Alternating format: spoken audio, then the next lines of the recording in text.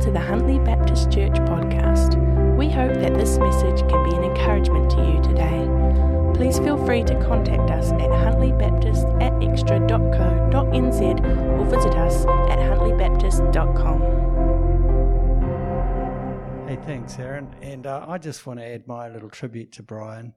For those who don't know, Brian was married to Anna, and they sort of really were so faithful. They carried the church through many good times and bad times here for nearly over 40 years, wasn't it, Anna? It's over 40 years now.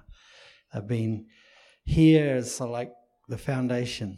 And Brian said some really funny things at times. And he was cheeky, but he just had this deep, deep love for people. And for a while, I'd be going around to visit people. Oh, yeah, Brian's just been. I go to someone else. Yeah, Brian's just been. Wherever I went, he'd just been. It was cool. And that's the man he was. He's cheeky, but then he got the job done. Yeah, I'm going to turn a light on here. Just make it a bit brighter for me.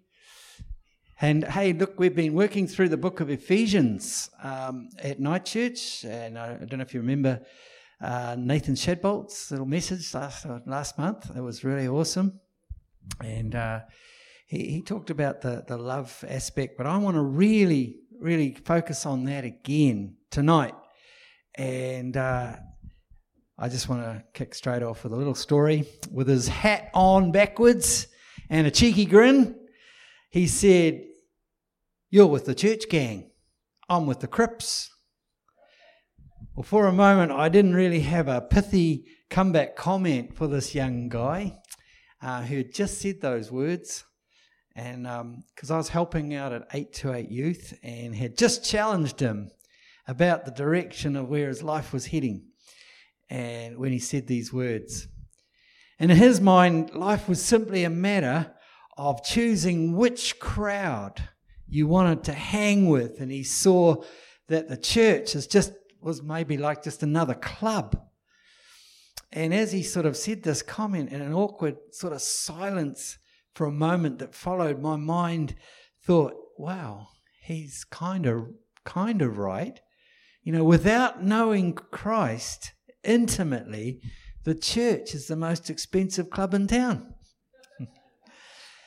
And suddenly it went from me challenging him to kind of him testing my kind of whole foundation. So I went home. That night after helping Aaron and the gang out at 828, and I had a really big think about that talk I'd had with that young guy. I can't even remember his name. But isn't it cool when the Lord speaks to you through someone you'd least expect, you know? And the Lord showed me that we need to know him really well. It's not just a club we go to. And there's got to be more, right? There's got to be more than just a fancy clubhouse and smoke and lights. Not that we've got those things, but some churches have. But you know what I'm saying, right? There's got to be more. It's not just a club. We're not a club. We're a whānau. We're a family. We're a living organism. We're the church. And hopefully by the end of tonight, you'll see maybe what else we need to add to that.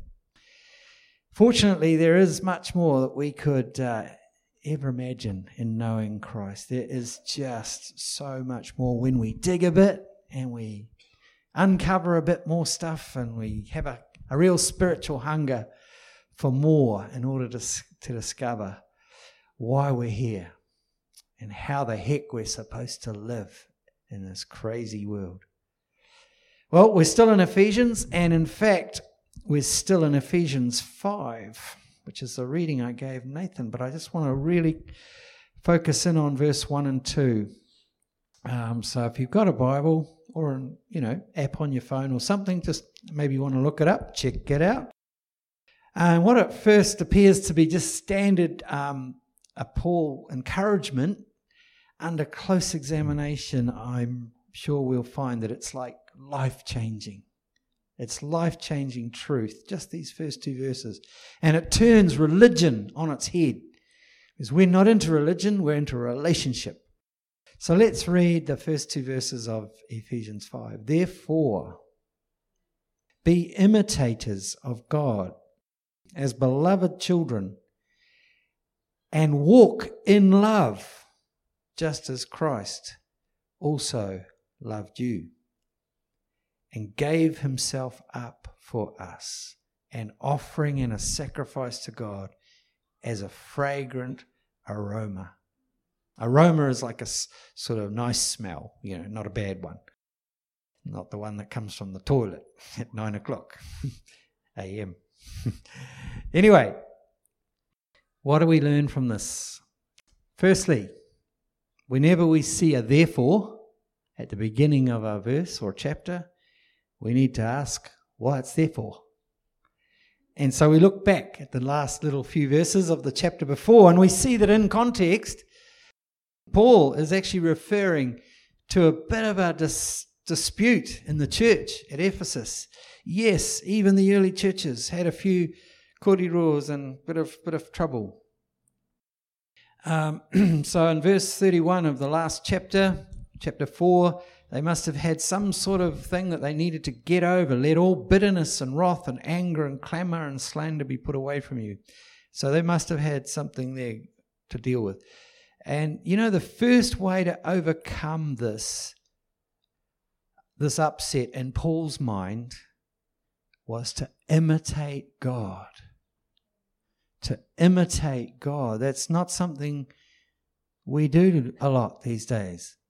To imitate God as beloved children. You see, in Paul's culture, the culture that Paul, the writer of Ephesians, came from, to imitate someone was the greatest or highest honour. To imitate a leader or a mentor or a kaumatua. Many young students would be encouraged to imitate their teacher or their mentor. The way young people were taught in Paul's day, in Jesus' time, was to follow, to hang out with, and to listen and learn from someone older and wiser. Paul even says, imitate me. Paul said that about himself. Imitate me. This was not unusual or rare. In this time, you would even be known as the disciple of ... the disciple of Silas, the disciple of, whatever the guys in the temple were called. You'd be their disciple, and that was like this badge of honor. And the disciples of Jesus, the disciples he called, they would have even seen it as a huge privilege to be even considered worthy of this rabbi's attention. It wasn't like, I'll give him a go. It was like, wow, what, me? You want me? Wow, and his old Matthew at his tax table, he was a scum man. He was like the lowest of the lowest in that culture. And he just saw it. What a privilege to follow this rabbi, this man. It was not only very common in that time, but it was also very effective just to hang out with your mentor. Just this morning we had a guest speaker here, Nettie, and she just poured in hours and hours and hours of mentoring into a young guy called Shane. And she knew she was to have someone come after her in her role as a pastor. And now Shane is pastoring that church. And she poured in that time. So it was not only common, very common then, but very effective. These days we tell young people some weird things. We say to the young people, you just be you.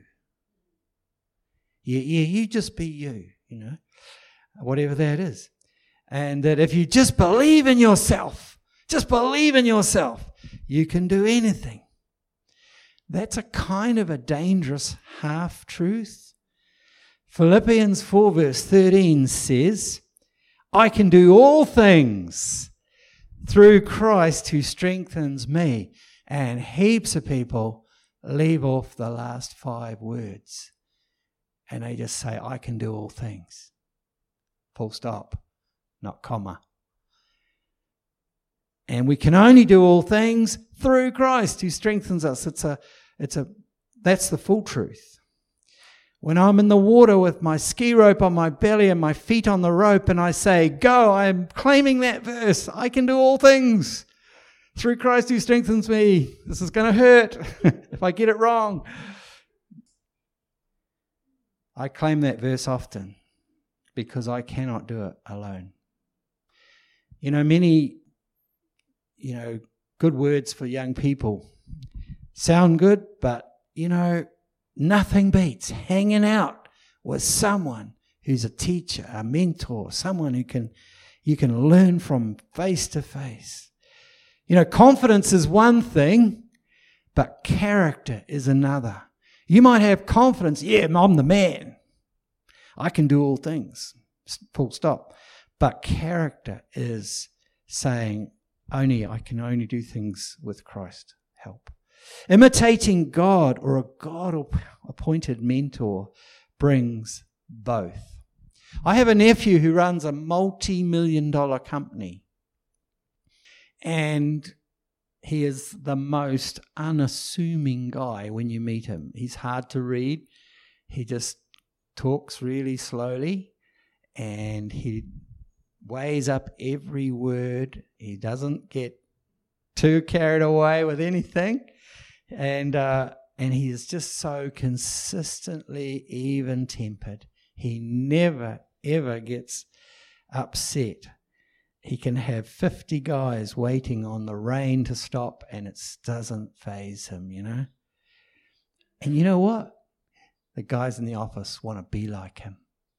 They see Christ in him, and they want to be like him. And they start to sound like him when you ring up. They all sound like him because he's kind of like this mentor to them. The second key from Paul is to walk in love. The first one's to imitate God. Second one is to walk in love just as Christ also loved you. What does it mean to walk in love? It means much more than just, I'll scratch your back if you scratch mine kind of love. Or lust, more like it. I'll do something for you if there's something in it for me. You meet my needs and I'll try and meet yours. And that's so much of our Western culture, isn't it? Like that. I once watched Blood Diamond, the film Blood Diamond, with a Zimbabwean guy, and it was so cool to watch it with someone from that area. And he said, once we got into it a bit, and they were kind of on their journey to find this massive diamond that he knew, the local black guy knew was there, and this Zimbabwean sort of hunter-gatherer kind of army dude was only in it. He only wanted to be with this guy so he could find the diamond. It was, I'll scratch your back if you scratch mine. He wanted to find his son. The other guy wanted to find the diamond. And my friend said, this is Africa. I'll do this for you if you do that for me. Tit for tat. To walk alongside someone who's different, though, or difficult, or ungrateful, or demanding is rare, selfless love. It demands large doses of grace, and it doesn't give up when it gets too tough. I'll never forget what a crusty old elder at our last church said to me one day. He was often quite grumpy and didn't like change, and he was sort of unhappy sometimes. But he said to me one day, the true Christian stays and works it out rather than leaving when it gets uncomfortable. Boy, that sat on my spirit for a long time. Love isn't always comfortable. Sometimes it's darn hard work, and it takes real grit to keep going at times. When we shoot through, we just do a runner, we We leave when things get a bit troublesome. We actually take our problems with us. Staying forces us to sort it out. As my South African friend would say, you've got to sort it out. You know, peace lovers are great at times, but peace lovers can be guilty of going silent when they should be talking things through and sorting it out. It's actually emotional abuse when you go all silent on someone. It's a kind of form of emotional abuse when one party just stops talking and the issue's not resolved. The Bible says don't go to bed angry. That doesn't mean to say stay up all night. It actually means to sort it out. We are to be peacemakers, not peace lovers. Did you hear that? We are to be peacemakers, not peace lovers. There's a huge difference. A niece of mine is working through a number of issues, and she's got some real problems. And another niece, a cousin of hers, just time and time again walked the beach, spent time, hung out with her. I just saw this as real love in action. This is committed, stay the distance love. Nothing in it for her, just being a friend at a time when it was most needed. The third aspect to Paul's getting along recipe is to be poured out as an offering or fragrant aroma. A fragrant aroma. That's pretty nice, like wafting perfume. I've been really challenged by this verse that Christ gave himself up for us. I've been just so challenged by this whole thing about being poured out lately. I've been in Isaiah 58 and I've been reading it and reading it and reading it, and it's the same thing coming through, to be poured out, to give of yourself. Wow, this is next level.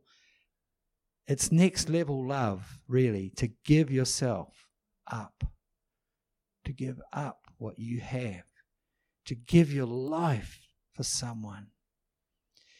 How could I have missed this? To give yourself up was to, you know, in the movies I used to watch, it was to give yourself up to the cops, to surrender. You know, that was the kind of movies in the 90s.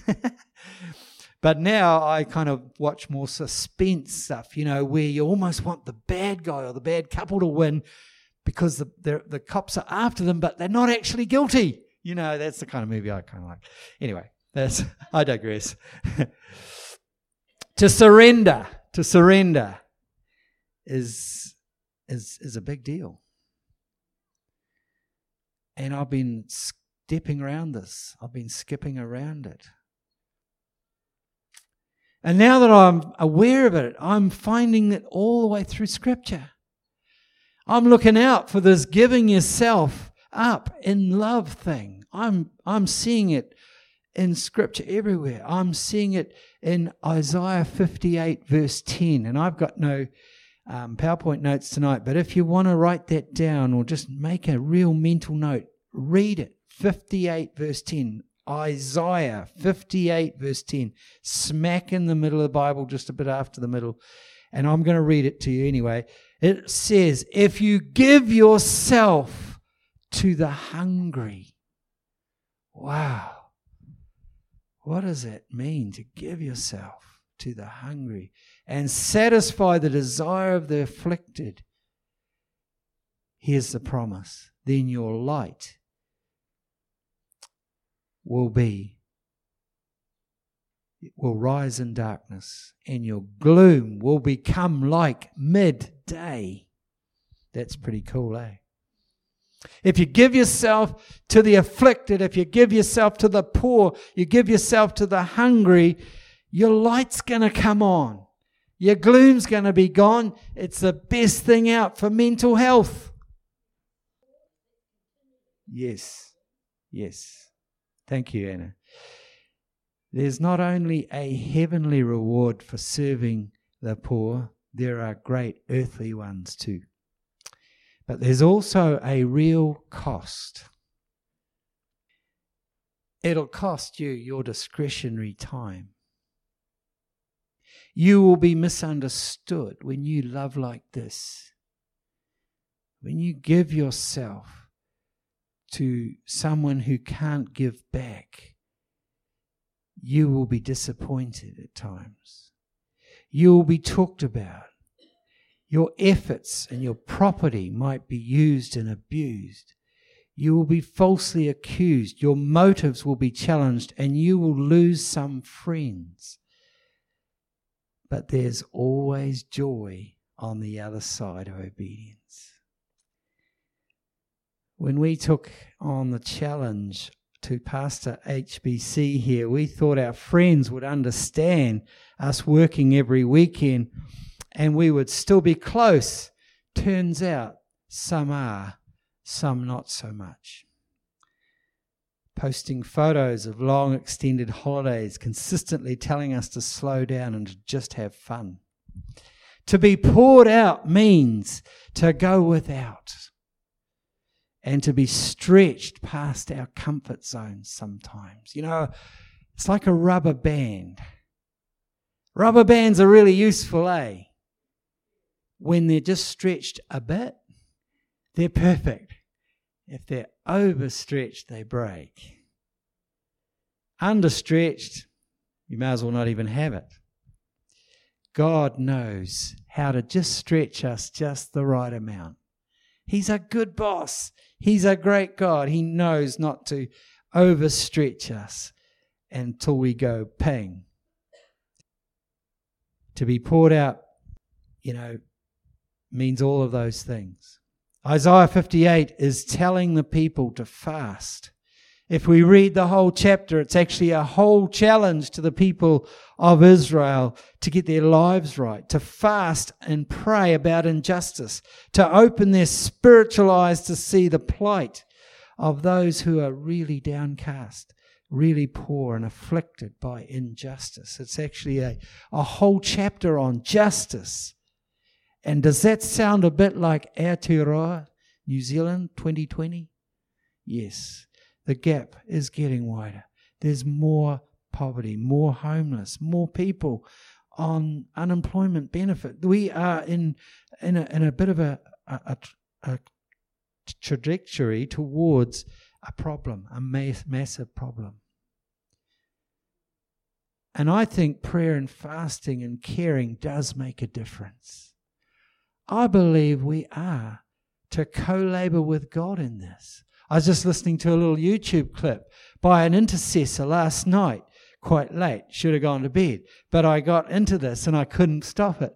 And he was saying, people use some certain scriptures wrongly, They say, whatever the government is, it's God's appointed person because he puts everyone in authority.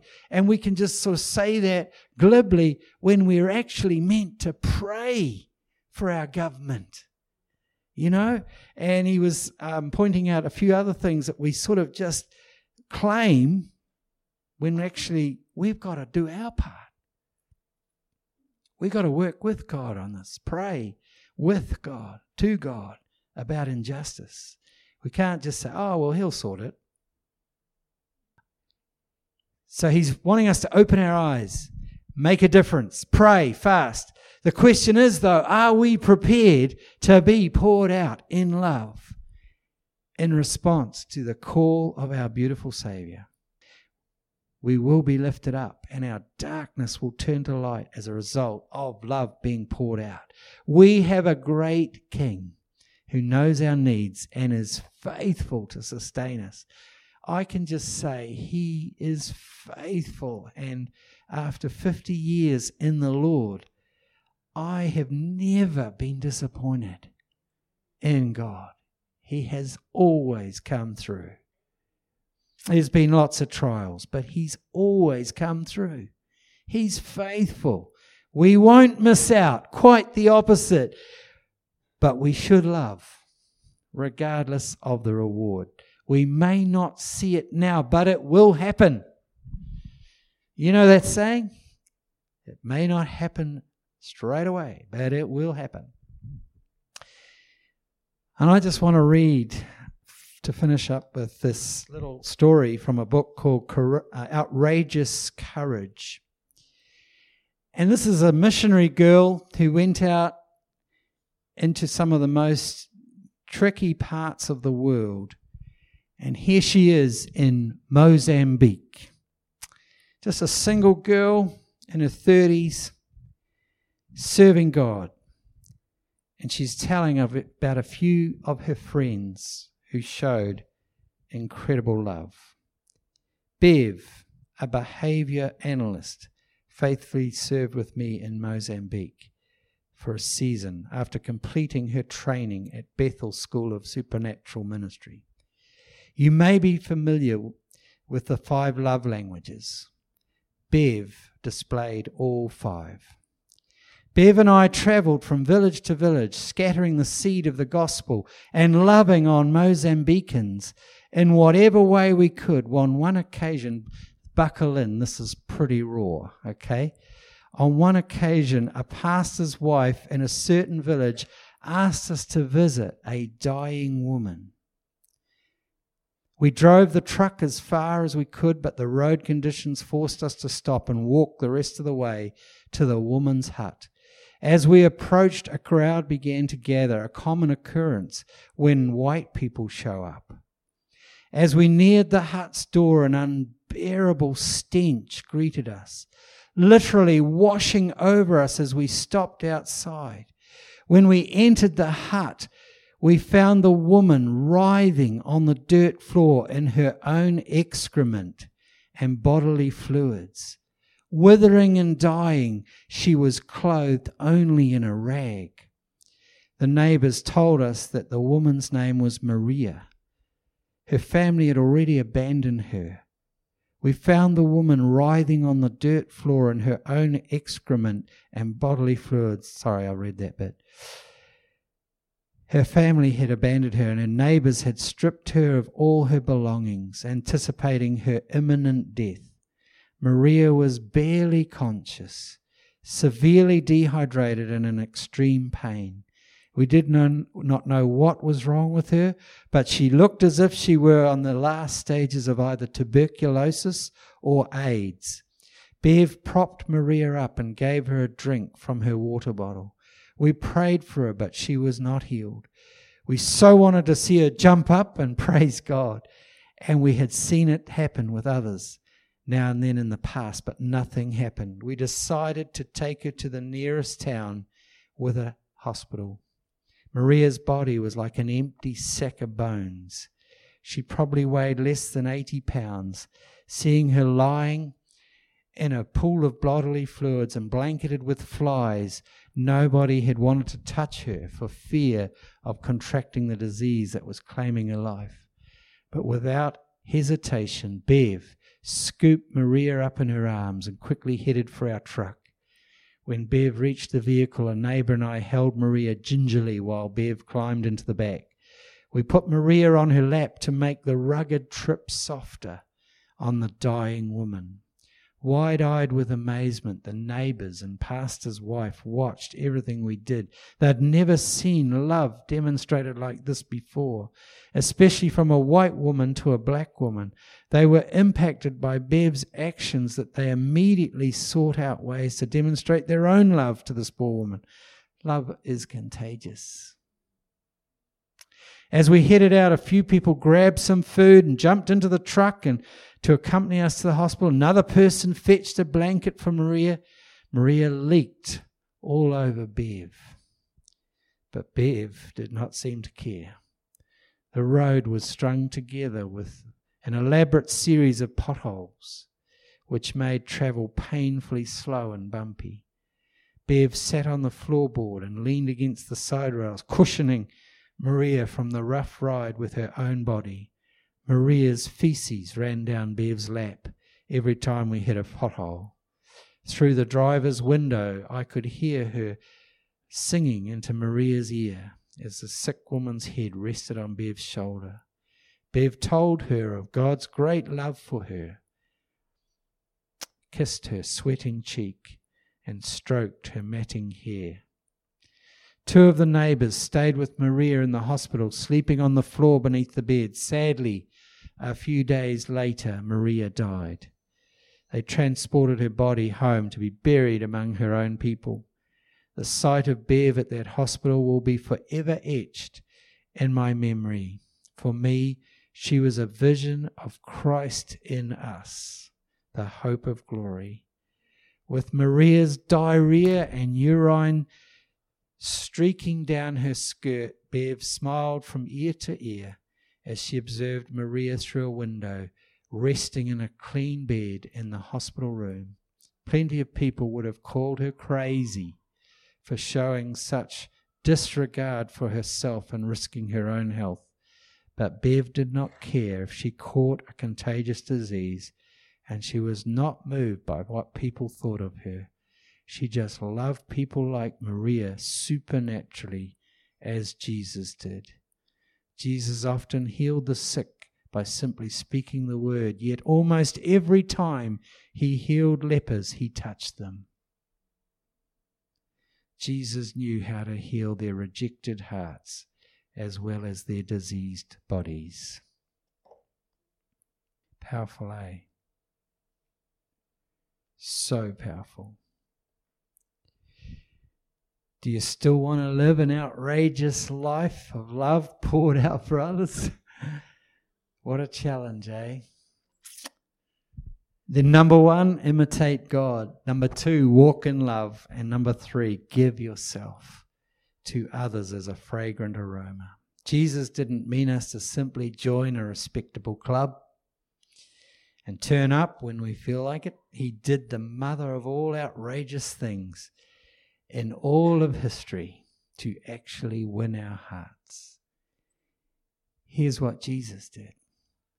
He left his beautiful home and glory to be born physically in a smelly stable.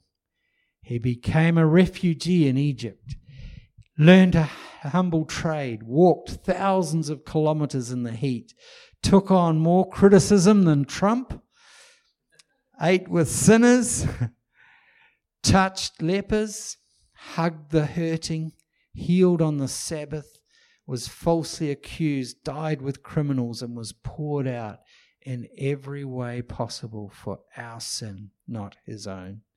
He died as us, so we can never legally be charged for our sins again if we repent. You see, you can't kill 2 people for the exact same sin. God poured out all of his wrath on Jesus instead of us. He did it for our sin. Only one of us had to die, and Jesus said it, pick me.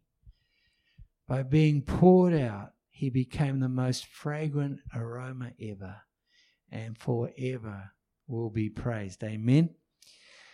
Do you know the Savior? Do you really, really know him? If you don't, then today is the day of salvation, not tomorrow. Don't put it off.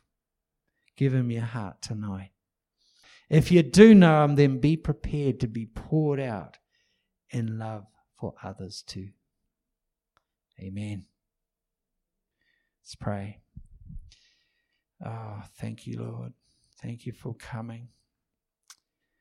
Thank you for going through all of the dirt and the grime and the sweat and the blood and the tears, the misunderstandings, people's control, criticism. You kept going to the very end. You knew what the end was going to be from the beginning, but you still went through with it. So thank you, Lord. We just want to give you great praise tonight. Thank you, Jesus. You did it for us to win our hearts. How can we do that for others, Lord? You're going to need to help us to give outrageous love to others. It's going to cost us. We know that. But the joy on the other side of that is incredible. Thank you, Lord. Thank you that you've given that promise in Isaiah 50:18, that our darkness will become light and our gloom will become like midday when we serve others and are poured out for those you bring across our path. In Jesus' name, amen. Thanks for listening to the Huntly Baptist Church